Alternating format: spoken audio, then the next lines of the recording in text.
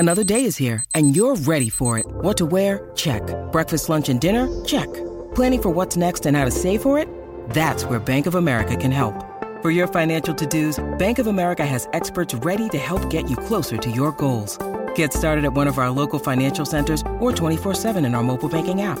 Find a location near you at bankofamerica.com/talktous. What would you like the power to do? Mobile banking requires downloading the app and is only available for select devices. Message and data rates may apply. Bank of America N.A., member FDIC. When you need mealtime inspiration, it's worth shopping Kroger, where you'll find over 30,000 mouth-watering choices that excite your inner foodie. And no matter what tasty choice you make, you'll enjoy our everyday low prices, plus extra ways to save, like digital coupons worth over $600 each week. You can also save up to $1 off per gallon at the pump with fuel points. More savings and more inspiring flavors make shopping Kroger worth it every time. Kroger, fresh for everyone. Fuel restrictions apply.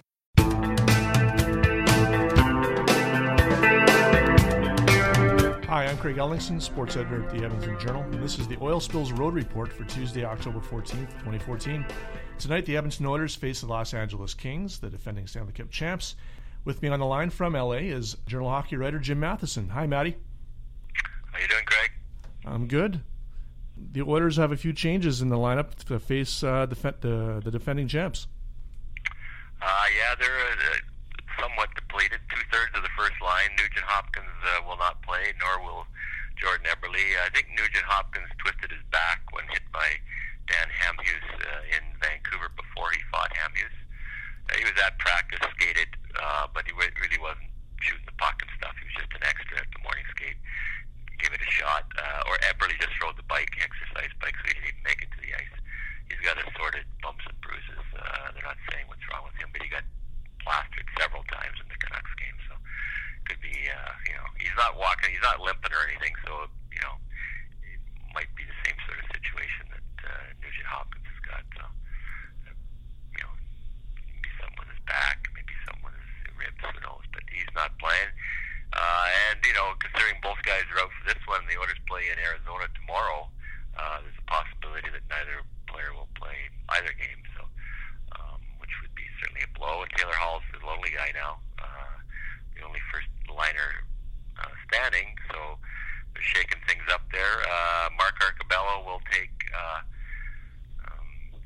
Ryan Nugent-Hopkins' spot on the first line, which should be interesting if he's going up against Anze Kopitar, who's 6'3", 224, and Arcobello's 5'10", 185, and that's a generous 5'10" as far as I can see, but it should be interesting.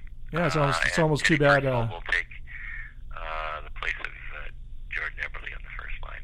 Purcell didn't practice yesterday, but he's able to play. So interesting stuff. And Bogdan Yakimov, the Russian who had a really good camp, was sent to Oklahoma City, will play his first NHL game as well on a third line rather than a fourth line checking role. He'll be with David Perron on the third line, and Jesse Jansu will move him up from the fourth line. So it's somewhat of an offensive line, and Boyd Gordon will stay on the fourth line with his regular winger Matt Hendricks, and Will Acton, who didn't play the first two games, will play left wing on that line. So all the lines are being shuffled except the second line, which will stay intact with Leon Draisaitl in the middle with Nail Yakupov and Benoit Pouliot. So they have at least one line together to go against the best team in hockey. Yeah, it's almost too bad we couldn't see the likes of Yakimov, all 6'5" of them, up against Kopitar, but it is his first game. Well, it's a possibility as the game wears on. I mean, I think Yakimov, he's 232 pounds and he's 6'5", and you'd like to see him against Kopitar or Jeff Carter, one of the two big centers. They've got going. And one of their other centers, Mike Richards, will be playing the wing tonight because Marian Gabourik's not playing, so Richards will be on a line with Kopitar and Justin Williams as their first line. So lots of centers to tackle, and he'll be wide-eyed and in his first game, Yakimov, as will defenseman Darnell Nurse, who will finally get a chance to see him play his first game. And it's anything but a soft landing when you're playing the LA Kings as a defenseman. But he's not about to be choosy, which he's not about to stick up his hand and say, I want to play against the Florida Panthers or the Buffalo Sabres. It's the LA Kings, and we'll see what he's got. Well, Nurse, he showed some snarl, obviously, in preseason, and he's stuck around with the Oilers now. And that's what you kind of need against a big team like the Kings, no? Oh, I think so. A big team, and it's a yardstick game for any player playing his first game, but even more so when you're playing the best team. In hockey, the LA Kings with lots of big people, and he's a big defenseman himself. So, hopefully it doesn't get too messy for him.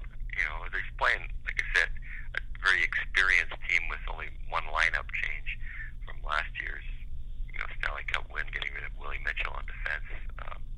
So it's basically the same team that won the Stanley Cup, and lots of big people. He will play, at least off the morning, with Justin Schultz